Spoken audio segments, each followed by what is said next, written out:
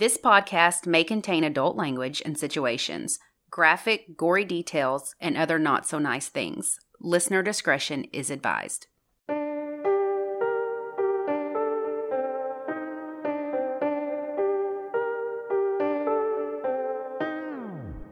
I'm Lacey. And I'm Ashley, and this is United States of Murder. This week, we're in Alabama discussing a snake-handling preacher. Then we'll talk about a serial killer who was convicted of 3 murders, but confessed to many more. Buckle up and join us on this dark and twisted ride through the Cotton State.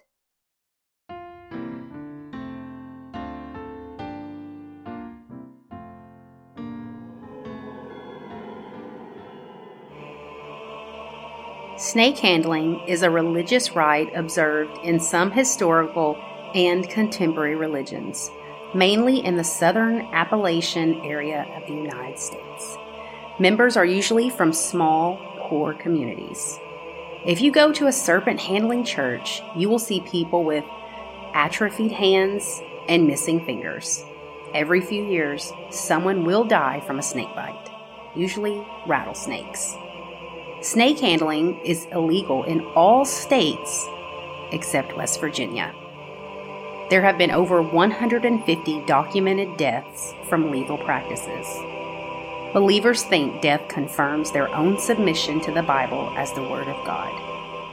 The original story of the serpent in the Bible begins in Genesis, where Satan shows up in the shape of a serpent and tempts Eve with the fruit of knowledge of good and evil. She ate the apple, and after, women became symbolic with temptation and sin. October 4th, 1991, Scottsboro, Alabama. Paramedics receive a call to Barbie Lane of a snakebite victim. They were told to go in with the sirens and lights off.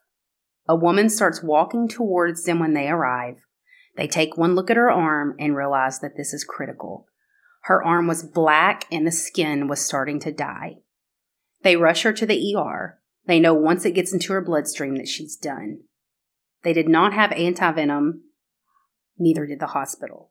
They load her back up and head to Birmingham, which was over 90 miles away. It's in the back of the ambulance the EMT learns that her husband was allegedly trying to kill her. This very rural part of Alabama, where house trailers and broke-down cars were everywhere, Piggly Wiggly and liquor stores, and their favorite pastime, illegal cockfighting. Oh my God. I told you. People fight roosters. So her husband, Glenn Summerford, was a criminal turned fundamentalist Pentecostal preacher. Oh boy. Who led the Church of Jesus with Signs. That was the name of it. The Church of Jesus with Signs. Signs? Signs. And he kept serpents in a shed on his property. 15 of them. He handled snakes during his sermons. How bizarre. Okay, I guess I shouldn't judge. Judge away. This is fucking weird. But to each their own, but that is scary. Yeah. Is that not scary? No, it's terrifying. I would not be in a church with a snake in it. Nope, I'm out. So they believe that snakes were incarnations of evil, and thus congregants were invited to handle these venomous reptiles in front of the church to prove the power of the Holy Spirit over the devil. They would also drink poisons such as strychnine and battery acid and hold flames to their skin to prove their faith. What? Yeah. Yeah. But when something bad happened... Then you didn't believe. If you believed something bad wouldn't happen. Because obviously, you're going to get burnt. Well, not if you got the Holy Ghost in you. So people weren't getting burnt? I don't know. I can't... We're going to have to take a road trip. Oh, boy. No. So Glenn had accused his wife, Darlene, of cheating on him and punished her by forcing her at gunpoint to stick her hand inside a box with a poisonous 5-foot-long rattlesnake. Oh, my gosh. She was bitten twice. Of course she was. So police get there, and he gives them permission to search his place. They go where the locked shed is, where the snakes are kept. He unlocks it, and they go inside. Hell no. No.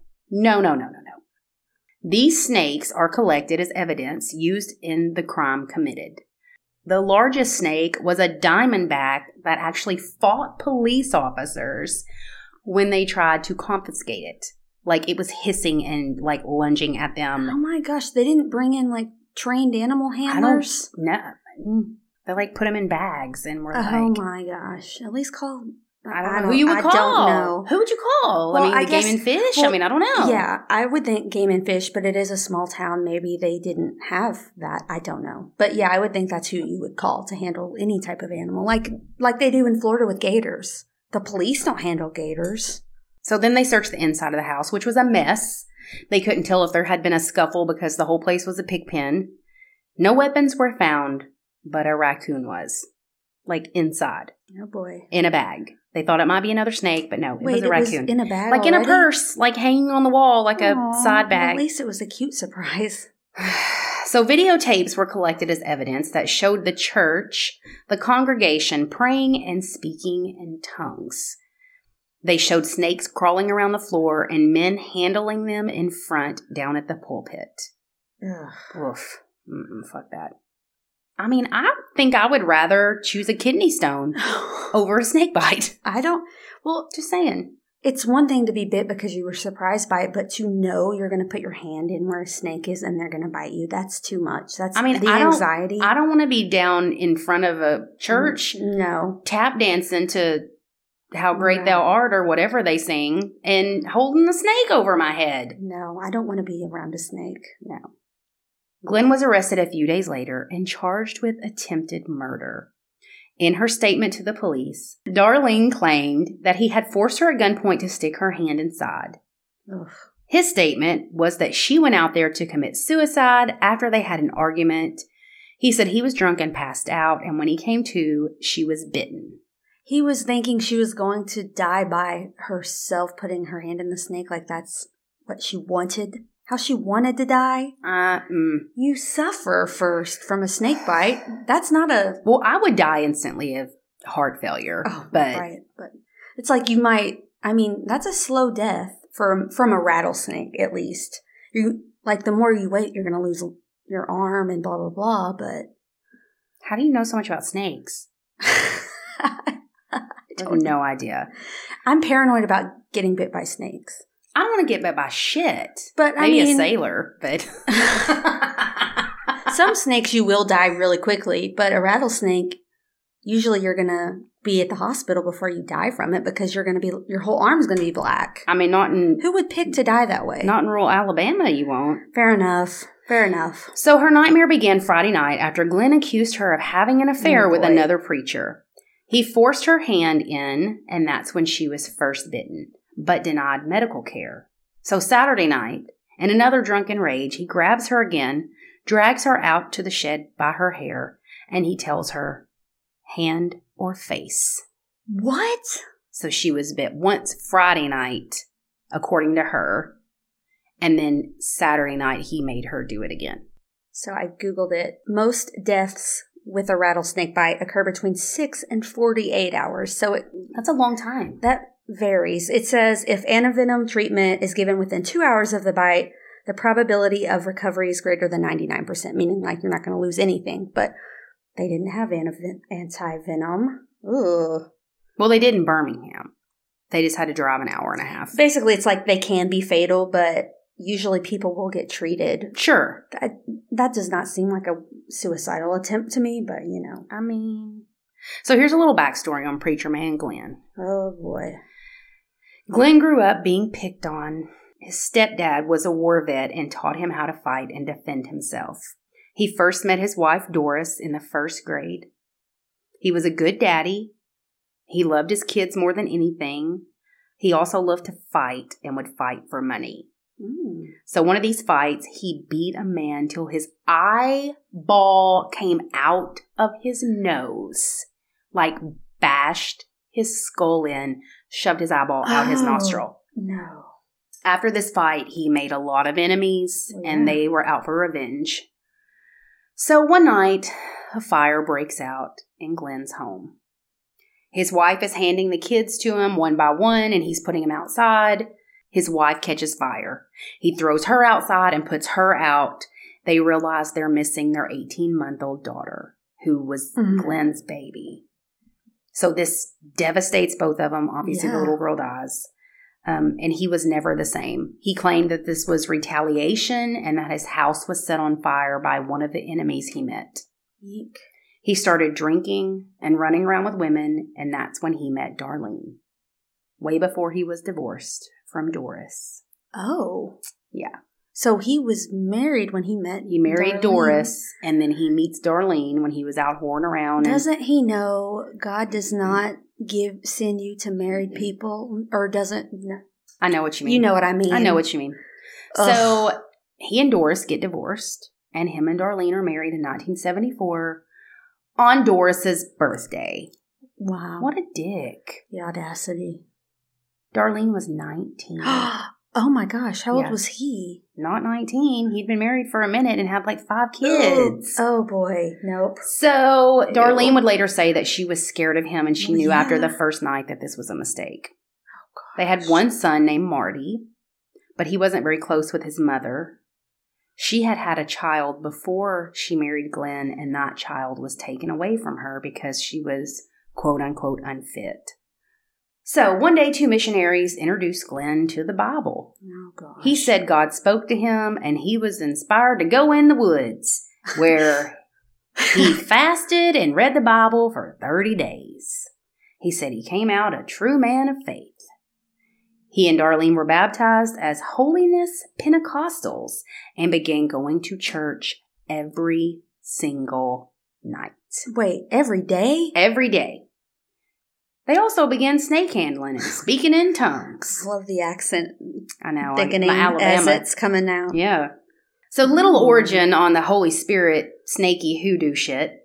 Snake handling began in 1909 when a Pentecostal minister named George Hensley introduced this practice to the Church of God of Cleveland, Tennessee.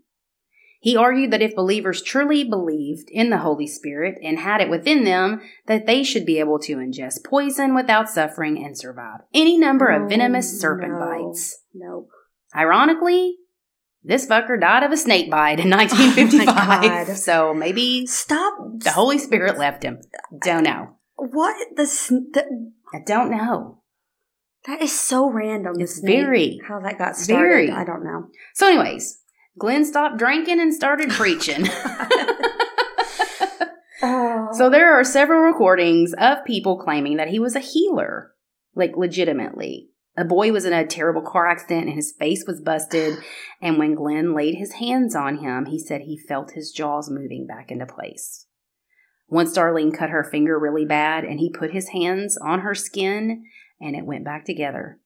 There are several other videos and recordings where these people claim that they saw demons cast out of the bodies of people he was praying over and saw them slither across the floor and disappear into floorboards like fog. These people, literally, there are recordings of people testifying and saying, we saw this. So, Glenn said that Darlene had changed. She thought that he didn't love her anymore because the closer he got to the Lord, he was kind of ignoring all the things they used to do. You know what that means? Sex? Drugs? No more D. Oh. Just lots of B, as in Bible study. Oh, God. Yeah. So one day he was in the woods praying, and he saw a truck pull up and a man go in the house and come out an hour later, and Darlene had changed clothes. He noticed that their bed was messed up too. I mean, even Christians need to, So in the coming days, he said, she told him about all the other men that she had had sex with. Oh boy, there was multiple? Including his 2 sons.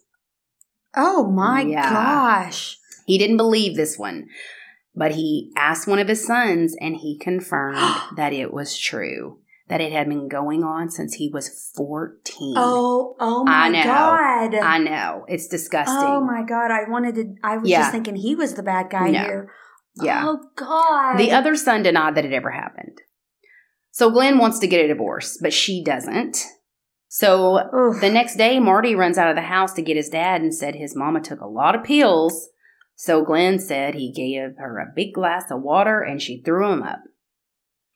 Glenn said she tried to get him to come out to the shed so she could repent, but he wouldn't go out there with her. Then she came inside and told him she was bitten. He told her he would pray. But he said he couldn't see any blood or swelling on her arm and she couldn't show him where the snake bit her. The only thing he saw was a spot where the raccoon that they had in their house had bit her a week before. Facepalm. I know. So Saturday, this was all Friday. So Saturday, they get up and go to take some movies back to the video store, and the video clerk would testify that she didn't see any swelling or injury on Darlene's arms at all. So this was Saturday. And she would have something at that point. Yeah. Then they went to get something to eat and go home. They stay up watching movies, and then he tells her, I'm filing for divorce on Monday. Oh, boy. And we will get you the mental help you need because I feel like there's something really wrong with you. You tried to kill yourself. You've told me that you molested my children. Like, you need help. So he says, he has some drinks, goes to sleep, and when he wakes up, she's gone. Darlene said that this was all happened after he had forced her to the shed to get bit by snakes, and after he passed out, that's when she called the ambulance to come pick her up. So we're just he said, she said right now. Do we? Yes. Okay. So he says when he wakes up, he finds a note that she wrote to Marty that looked like a suicide note. She said, don't blame Daddy. He tried to help me. Always remember I love you. Daddy don't know. I went out and got snake bit. You and Daddy try to live right. So basically the letter is repetitious in giving her husband an alibi. Like it says that's multiple times, Daddy's asleep, Daddy loves you, Daddy doesn't know. Darlene would testify in court that he forced her to write this and that he had a demon in him. Oh my gosh. She remembered the night they were in bed and this shadow that was darker than dark came into the room and she said, I rebuke you, and it flew out of the room. Glenn woke up and asked her what the hell she was doing. She said, I'm getting this demon out of here. And he said, no, you're not. Call it back in here then. She said she did, and it flew right in his mouth. What? I swear. This was... Then he became really evil and started trying to kill her. She said he once held her down with a gun to her head, or he would chase her with a gun. But it's all... he said, she said. There's no other witnesses. Holy crap. So during the trial, the defense said that she was a practicing snake handler and set all of this up to frame him. They said she had suicidal tendencies and had cut her wrist a few times before they got married, and said that she had an unhealthy fixation with snakes. They said that she was a troubled woman who lied about all of this to send him to prison, that no one forced her. She did this to herself. Members of the church would come forward when he was put on trial, and they said that he was put on trial for what he stands for, serpent handling. The word of God, and this was the word of God, serpent handling. Prosecutors said Glenn was in a drunken rage when he grabbed her by the hair and drug her to the shed where he kept the snakes, told her to stick her face or hand in the box. He then took a pipe and hit the cage so hard that the snakes got mad. Then he grabbed her by her hair and again told her he would push her face inside if she didn't stick her hand in. He told her she would die. He told her she had to die so he could marry another woman. And he was going to make it look like a suicide and tell everyone he woke up and found her like that. So, the trial lasted for 2.5 days. The jury convicted 47-year-old Glenn of attempted murder. I had no idea which way this was going to go. He had 2 prior felony convictions and received a 99-year sentence, which was the least that they could hand down. Oh, wow. So on February 21st, 2003, Glenn escaped from prison. Oh, my gosh. But was found 45 minutes later in a dumpster. Stop. He was returned to prison and is still there this day. The end. Why was he in a dumpster? He was hiding. This is the most cockamamie. It's very ridiculous, but also insane. And she is just out and I mean, I don't know. I mean, maybe it could go either way. Honestly, for her, what bothers me the most is her sleeping with a freaking child. Yeah. Oh my. Ugh. So there is a book called Salvation on Sand Mountain by Dennis Covington. That's all about snake handling and preaching. And there's a show that I watched all about this called Alabama Snake. Really? On HBO Max. Really? It's like a documentary. About this case? About this whole case. I'm definitely going to watch this. And the preacher and the wife and the interviews with everybody in the family and the people, the congregation. It is insane. I'm going to have to watch this. Yeah. Insane. Yeah. I don't know. I kind of believe him. If she'd handled snakes forever, I mean, then she would have known I'm not going to die. It's just going to suck real hard. But, yeah, I don't know. I don't know. I really don't know who I believe. I'm going to have to watch the documentary. It's insane. That's freaking weird. I've never covered a snake handling preaching case. To each their own. I mean, I've heard about this kind of thing, of course. I kind of want to go to one of these churches. We'll just sit in the very back. So I grew up Assembly of God, which is Pentecostal. But... Is Assembly of God Pentecostal? Yeah. See, that's the thing. But... What you're talking about, it's like a fundamentalist or United. Well, I don't know if that's the same as United, but it's like the church I grew up in. We didn't wear skirts. We can wear makeup. We can paint our nails. We can cut our hair. It wasn't the same. It was just kind of like. You weren't like kids and perms. No, it was just kind of like, it's not the same, but it's similar to Baptist, but they're Did you have a tambourine? That's what I was about to say. So, did you? No, I didn't. Not you personally, but was there one? I was about to say. So it was different in that it was like similar beliefs and stuff, but there was speaking in tongues and there was people running around with tambourines and dancing. There was a drum set. Yeah, there were not a like bongo drum, just normal. We had normal instruments and stuff, but it was. You do not have a tambourine or a drum set in a Catholic church. Let me assure you. It was a lot of dancing and. To each their own. But through the whole service? No, it was typically... Like you had a dance break? We had... It would open up like a preacher preaches.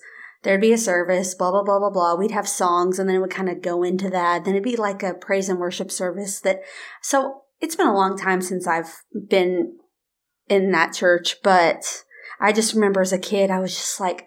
Sitting in the pew like, come on, so I want to go home. Typically, how long? It lasted forever. I don't know. Does a Pentecostal service last? Depends on who's got the Holy Ghost. On who's got the Holy. It could be just that for an hour after this, and I'd be like, Mom, I want to go home. You can't leave until all the ghosts are gone? No. You can leave. I mean, you can. Is it rude? Is it rude to walk out if somebody's in the middle of a jig? Listen, I don't know. My parents or my mom didn't leave, so y'all just had to sit there until they were finished? I'd bring toys, coloring. I had to keep myself busy. Oh my gosh. This is why I am not involved in it now. I was to each their own. I respect that. No, I'm not making fun. I'm just but as a kid, I was freaked out by all different. Of this. Even just the speaking in tongues freaked me out. Our friend, all that stuff freaks me out. Our friend told us he spoke in tongues. No, that's fascinating to me. That didn't happen to me. I was very shy and introverted as a kid, so that was my nightmare. That kind of church. Do you feel like you got skipped over because you didn't speak in tongues? No. You don't feel like you weren't the chosen one? Kids weren't really into it. But I mean, as you got older. Were there like teenagers? Well, I wasn't that old when I stopped going. Yeah, I went to a Baptist church for a while. Went to a Church of Christ church for a while. Because you just did the rounds. She's trying them all out. Not with my family. They're just on my own. You just go by yourself? Well, with friends. Yeah, in high school. So I made the rounds. She's a fair weather Christian. Listen, I've dabbled in a lot of, what's it called? I've dabbled in a lot of denominations. There you go. Guess, so to speak. I just genuinely am curious because... Oh, I would love to go to I've never gone to a Catholic service before. Let's I would go. love to do that just once. And I've never gone to a synagogue either. I've never either.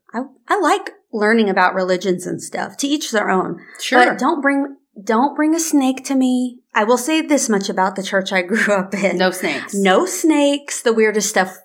No, I say weird, but for me, speaking in tongues, tambourines, and dancing. It wasn't snakes or... Were they good dancers? Was there No. there a routine? It was just freestyle freestyle interpretation. Brother Jim just kind of swaying. Were they brother and sisters? Oh, yeah. It was Everyone was blah, brother blah, blah, and sister. Oh, yeah. Were you a sister? No, I was a child. So you're not a sister if you're a kid? Nah, I was just some schmuck. At what age do you become a sister? I don't know. I was not even... I was like, I don't even know how young I was. I was like a preteen probably when we stopped going. I don't even know why we stopped going, but... Yeah. And so I was like, ooh, I'm going to dabble in my friends' churches. And then... Was it totally different? Church of Christ is totally different. No banjos. No music, period. None? Not even a hymnal? Not even a harp. It's all a cappella. It's all no clappings allowed. No clapping? No clapping. I only went to these places. Well, you don't clap in a Catholic church either. If you break out in a jig in a Catholic church, you are about to be exorcised because... I went there for friends, for like the youth group. So I didn't really go to the main service a lot, but I remember it was... strange to me. Very quiet. I did feel like, I mean, I don't consider myself Baptist, but I'm like, oh, they're kind of a happy medium. I don't know. I'm not Baptist, but this is only speaking from my brief encounters in Baxter County, Arkansas. I will say, cradle Catholic here. Very, I don't want to say normal, because that's not the correct term, but just a very Catholic mass. Like, it was in Latin, some traditional, our priest, very traditional. But a few years ago, because I'm a lapsed Catholic, oh boy, I haven't been in a very long time. A couple years ago, I took Max to mass because he had never been to a Catholic church, and I'm not huge into organized religion. I believe in God. Not going to get on that subject. I have my own personal relationship with him. None of anyone's business.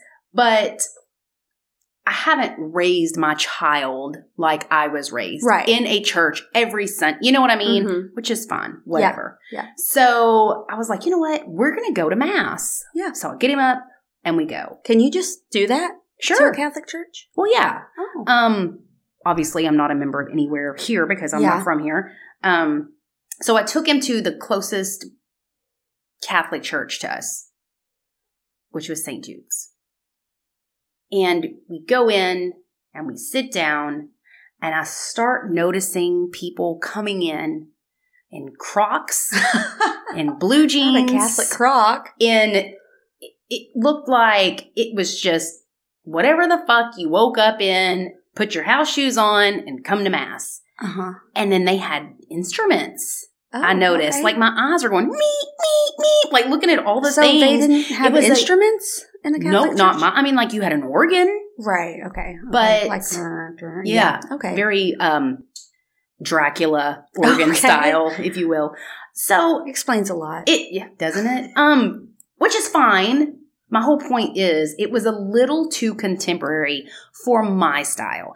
I like the pomp and circumstance of a Catholic church. That's why I want the traditional mass. If I went to a mass, I would want to go to a church where it's like it's the tradition, super traditional. Like I'm in a dress and heels and Max is in a little suit, and it's very because we dressed up to go to mass. We always did. You did not wear jeans or pants. Okay. Like, you dressed super nice to go to mass. And these people, I'm just like, okay, don't wear Aeropostale in the Lord's house. Oh, my gosh. No. I hated dressing up as a little kid to go to church. I hated it. I have so many photos of me just crying in a corner wearing tights and a frilly dress. I'm like red face crying. Not me. I loved it. I'm pouting. Oh my gosh. I was always trying to pretend I was sick. That sounds terrible. That's probably why you never got the Holy Ghost. It's because they were like, this kid's a liar. I was not a fan of attending church. I'm sorry. I just wasn't. Well, I mean. Listen, it was several hours. There was There's a lot. I gotta be honest, Mass was long and boring growing up. I've heard that, yeah. Very long and boring. Lots of standing and kneeling and genuflecting and all the things. At least you're moving and grooving. Highlight of the night was I was drinking the wine. Did you actually get wine? Well, after you get your first, you have to go through your CCD classes. It's a whole thing. And you do your first communion. It's a whole big thing. You get a dress and a veil, and it's like a whole to-do. And, in your Catholic family, your first Holy Communion, it's a whole thing. You get cookies with your name and shit on them. Oh, my goodness. It's a whole thing. I still have my veil from when I had my first communion dress. That's wild. See, we did communions and stuff, but it wasn't, it was kind of just a normal thing. No, this was a huge deal in Catholic and Church. It was a, Welch's grape juice, probably the equate version. Well, and you would go through, and it would be like... Ours would get passed to us down the rows with our little cup. Nope, you get in a line, and there was one big chalice that the priest is holding, and you go up there, and you do your little genuflect, and then he says, the blood of Christ, and he pours... the same cup? Out of the same... Do you do that now with COVID? Probably not. Oh, my gosh. I haven't been in a long time. I wouldn't now, but... And then you go to the next, and then they give you your little... bread circle. Yeah, I had the bread circle. I was stoked about the juice. I loved the bread circle and the wine. Mm-hmm. Here we go. Christian Corner with Lacey and Ashley. We're like, damn it, why does it always get on this? What the hell? We're going to take a break, and we're going to come back with Lacey's story that has nothing to do with snakes and preaching. No religion. At least I don't think so. Oh, boy. Okay, I hope everyone's religious break was nice. Now on to my case. First, let me tell you about a man named Daniel Lee Siebert. He was born June 17th, 1954 in Illinois. He was physically and sexually abused by his father. Sorry, just jumping right into the dark stuff.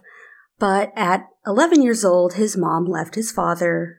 And you would think his life would improve because of this, but his mom continued to raise him in an unstable environment. She'd frequently bring home different men, although I didn't read anywhere that she abused him or that the men did, but it's just still an unstable lifestyle. Mm-mm. He ran away at a young age, and he ended up joining the Marines in 1972 under the name Daniel Marlowe, but received a dishonorable discharge. So there's a big gap in his history, like 20 years worth. We know that he was a house painter for a while, but we don't know what he was really up to until 1979. It was then that he was convicted of manslaughter in Las Vegas. And there's not a ton of details about this either. So between 1973 and 1975, he had 2 children, a boy and a girl. And Daniel Siebert pops back on the radar in 1986. But he was known as Daniel Spence this time, so it's his... He just keeps changing his name? His last name, yeah, for some reason. He was an art teacher at the Alabama Institute for the Deaf and Blind. I was wondering how he had the qualifications for this, but I read that he just showed up there one day and said he would teach for free in hopes of them hiring him later on. Ew. And they did. I know it was the 80s, but what? Gotta get a background check. Mm-mm. One of his students, a 24-year-old hearing-impaired woman named Sherry Weathers, went missing. When a week went by and Sherry didn't show up for her classes, her counselor called the apartments that Sherry lived in and asked management to check in on her. The manager walked in to find Sherry's lifeless body in her room, along with her 2 sons, 5-year-old Chad and 4-year-old Joseph. All 3 bodies were piled on Sherry's bed and covered with a blanket. Oh, my God. Mm-hmm. I like snakes better. Yeah, maybe you should have gone second this time. Ugh. When the police arrived, the manager directed them to another apartment occupied by 33-year-old Linda Jarman. So she was a student from the same institute. Mm-hmm. It must have been either close by or they had some type of thing worked out. I don't know. But she had also been missing. So... shockingly, the patrolman went inside to find her nude and lifeless body on the bed. Oh my! In the same apartments at the same school, place. Yes, 2 young women from the same school living in the same apartments. Her TV and car appear to have been stolen, but I mean, Other than that, it kind of seemed obvious that it was the same person who did this. So when the investigators started digging into Sherry's case, they found that her art teacher, Daniel Spence, had expressed a romantic interest in her. This was, of course, against the Institute's policies, no dating your students. But fingerprints were left at the scene, and they were a match. They belonged to Daniel Siebert.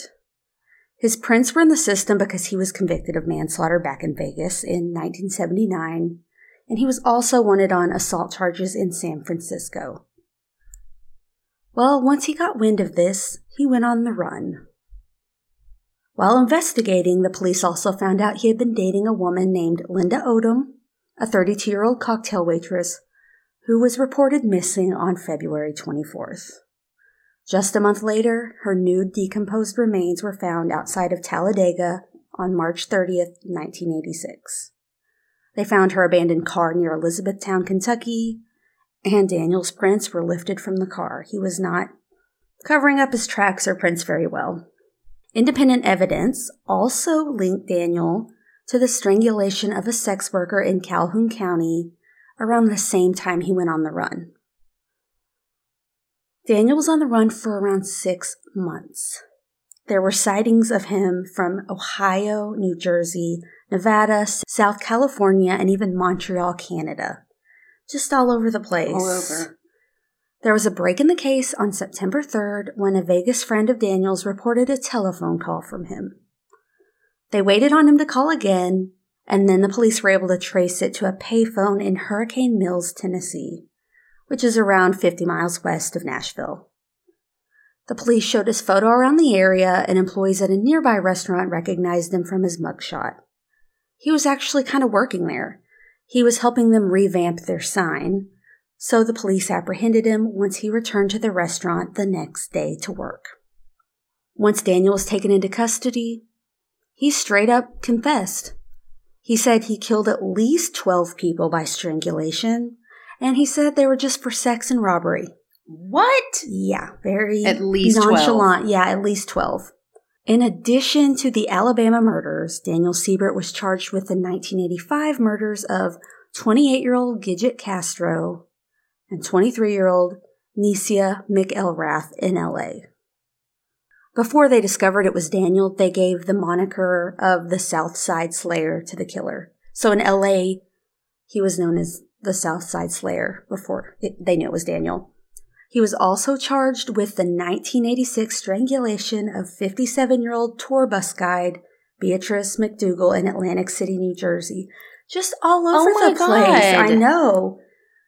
Detectives believe Daniel could have been the perpetrator in other unsolved homicides from Arizona, California, Nevada, and Florida, but there just wasn't enough evidence to tie him to any more cases. And with people like this, it's like, of course, there's probably another person you don't know about. There's all these people, and he said at least 12. Well, on March 21st, 1987, Daniel Siebert was convicted of Linda Jarman's murder in Talladega, and he received the death penalty by lethal injection. But we know how the death penalty plays out. A lot of inmates sit on death row for decades before their execution. So before he was executed, he passed away in 2008 from pancreatic cancer. I found a 3-page letter online that he wrote to an anonymous person, and it was really graphic and disturbing. And I got the gist that it was written to one of those fangirls. You know, they get obsessive with the serial killer and they start writing them, and they like have a disturbing crush. Because one line says, quote, "I sense that you truly do enjoy the extreme of murder, mayhem, and serial madness." She wrote that or he did? He wrote that to her or him. It could be a man. I'm not sure. So whomever wrote to him first told him about serial killers that they found fascinating, because he in turn responds to that. Whoever wrote him had a fascination with child killers and cannibalism. Oh, Jesus Christ, no. And I don't know if you know anything about the Albert Fish story, but that's like kid stuff. So he was like, "Oh, I find it interesting that you're into that kind of thing of children murders." And he said, "I'll be honest, that arouses me. It's so freaking gross." No. I hope they investigated whomever wrote that note, because that seems very sketchy. I don't know. But I'd never heard of this guy. I mean, he's killed maybe 12 people, maybe more, and Anyway, I got my info from a book called Hunting Humans Encyclopedia, Modern Killers, a Medium article by Marlena Smith Burris, and the LA Times. My case is a little short and sweet, but That's a lot of... Yeah, it's a lot of people. Yeah. It's not short and sweet. It's short and disgusting, and I'll post a picture of him, of course. He looks very disturbing. He's kind of thin, and he has that grimace. He just, ugh. This has been a doozy. It's been a weird one. We have a couple of new patrons to switch gears. Aaron M. from Virginia. Hello. Hi, Aaron. Thank you. It's our first Virginian, I think. I haven't put on a thing on the map yet, but so it's her. And then Brittany W. from Indiana. Is that our first one? Yes, it is. We've got 2 new states to add to the newbies. Map. We'll have to post a picture of our map sometime. We're making strides in the states. Just nowhere in the Midwest. Nowhere. No Midwest. There's a lot of blank westerns. I did, for some reason, it's because you made that joke, like, no one in Utah is listening. They are. There are more people from Utah that listen to this than Mississippi. Really? Or in Louisiana. Interesting. I take that back. They're like middle of the road in terms of states that listen. Apologize. Yeah, they. I'm like, wow, okay, they're here for this. So, Andy A is back with us. To us, you were here all along, Andy. Yeah, we didn't know you left. We didn't know you left. I didn't check it, and I'm like, Andy, she left. She's back. It's okay. No hard feelings, Andy. Sherry H sent us an email. At least I think it's Sherry. Maybe it's Shari. Chari. Sherry. Sherry? Are you sure? Not Shari? Cha. Anyway, she sent us an email, and she's a nurse, and the subject line was kidney stones and Gloucestershire. So she had some kidney stone advice. We've had a lot of kidney stone advice for you. Who knew? You have a support system here for you. She said, you should have opted for the stent or lithotripsy, depending on the size. Yours is 5 millimeters. 5 millimeters. And I think I still have it. Is that like big or small? Yeah, Sharon's still it's like here. The size of a mustard seed. So it's little, but not little enough to not hurt. Correct. Yeah. She said citrate and I don't know these words. Anyways. Citrate and acetic acid. Acetic acid? Anyway. Can help break them up at home. So basically lemon juice or apple cider vinegar can help. Yeah. We can do that. So she also said pomegranate juice is better than cranberry juice because most times cranberry juices are watered down and loaded with sugar. Mm-hmm. Not mine, though. It's not sweet enough. I got it from Trader Joe's. Oh, that stuff is terrible. That's some pure juice. She also said to drink 1.5 gallons of water a day. Oh, that's not going to happen. I think I would throw up if I drank that much water. That's a lot of drinking. She was basically like, you want to make your pee nice and clear. Okay. Get it out. And then she said she lives in Massachusetts and says that they pronounce their city Gloucester. So they have the same spelling in Massachusetts for a city. Gloucester. Huh. Which is helpful if we cover a case there. But my sister-in-law, who's from the UK, sent me a voice memo on Facebook. She's like, why didn't you just ask me? I'm like, well, because I didn't know I was going to say the word.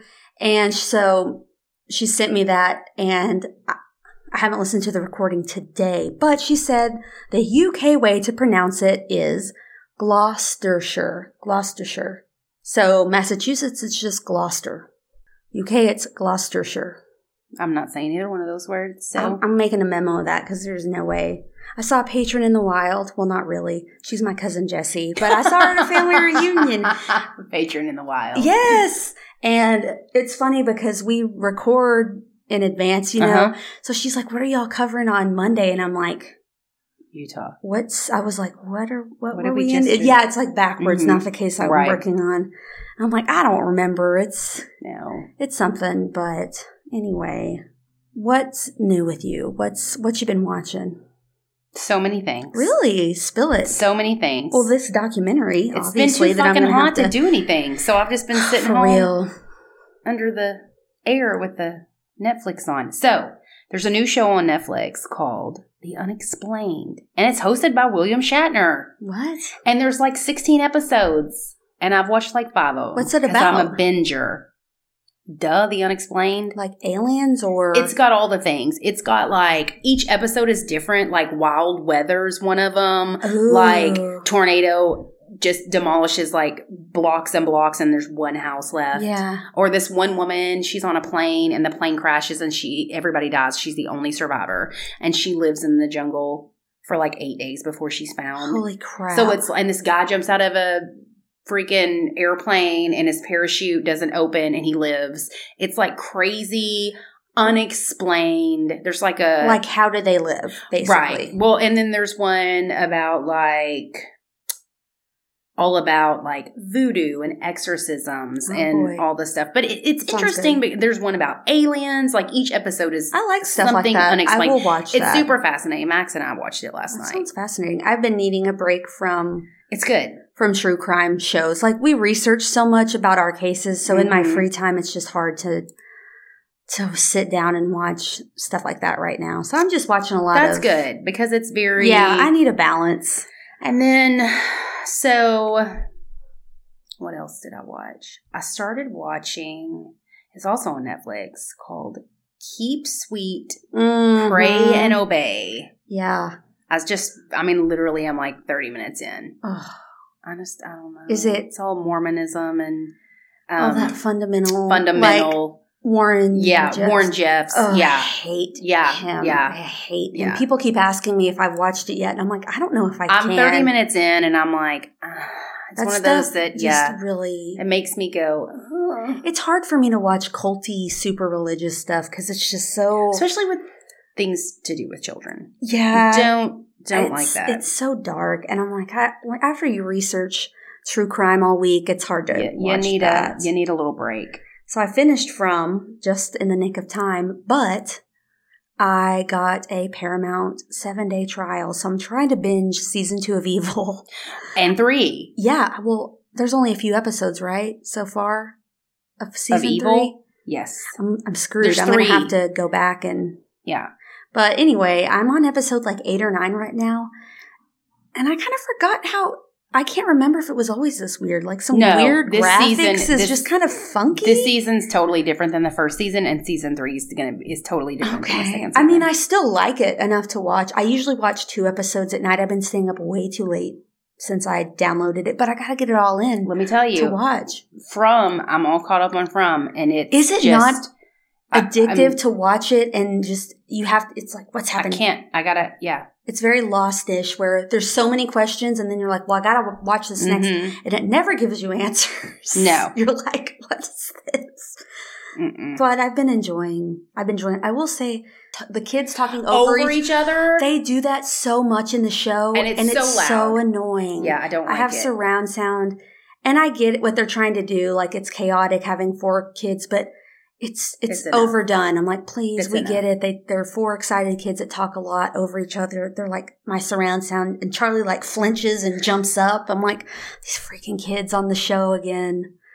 So I also watched Monster in the Shadows on Peacock. I need to get Peacock. What's that? Monster in the Shadows? It is a documentary about a case in Alabama. Oh. Brittany Wood, and she goes missing. You almost covered that case. And I told Lacey, I called her and I was like, okay, I started researching this and watching the show and I can't do it. You were like almost done with your notes, almost right? Done. Yeah. So you'll just have to watch it.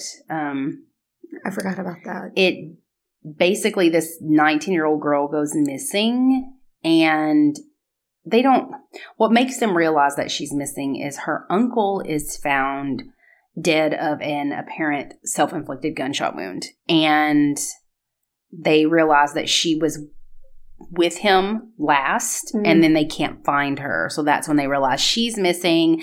And as they're investigating all of this, they uncover Alabama's largest incestuous child sex trafficking ring in history. So it's fucking disgusting. Yeah, it will make you like that infuriated. It's interesting. I hate to say interesting because it's horrible. Eye-opening. It's eye-opening.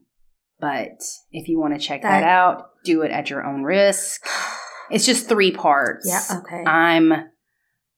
I watched all of the first. I'm almost finished with the second episode, and I'm really thinking I'm just going to call it a day. Well, because you mentioned it's like almost just everyone in this family. There have been and then they grow up to do the same thing that happened to them. People in this one family. And Brittany is gone. Yeah. And to this day, nothing has ever been found of hers. Not a cell phone, not a strand of hair, not a shoe, nothing. She's just disappeared. Uncle is dead. Someone in that family has to have been involved. Yeah. It's just that's so dark. All the aunts and uncles and the little cousins and nieces and nephews, their own children, they were molesting and selling to truck drivers on Craigslist.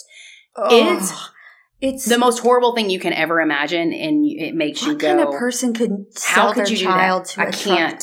I can't even. It makes me nauseated. That's why I told we know this stuff happens in the world, but I can't. It just sometimes you just want to. No, I can't. I got to turn it off. Yeah, I just want to turn it off. It gets to be too much sometimes. Too much. It's too much. Anyways, it's a lot. But between all of that, this heat, and our fundamental rights being taken away as women, I'm out. I got to go have a drink. Peace out. We need a drink. Peace out. We'll be back next week. What state are we in? Oh, shit. A state of panic. Pennsylvania. Pennsylvania. I have it written down. Okay.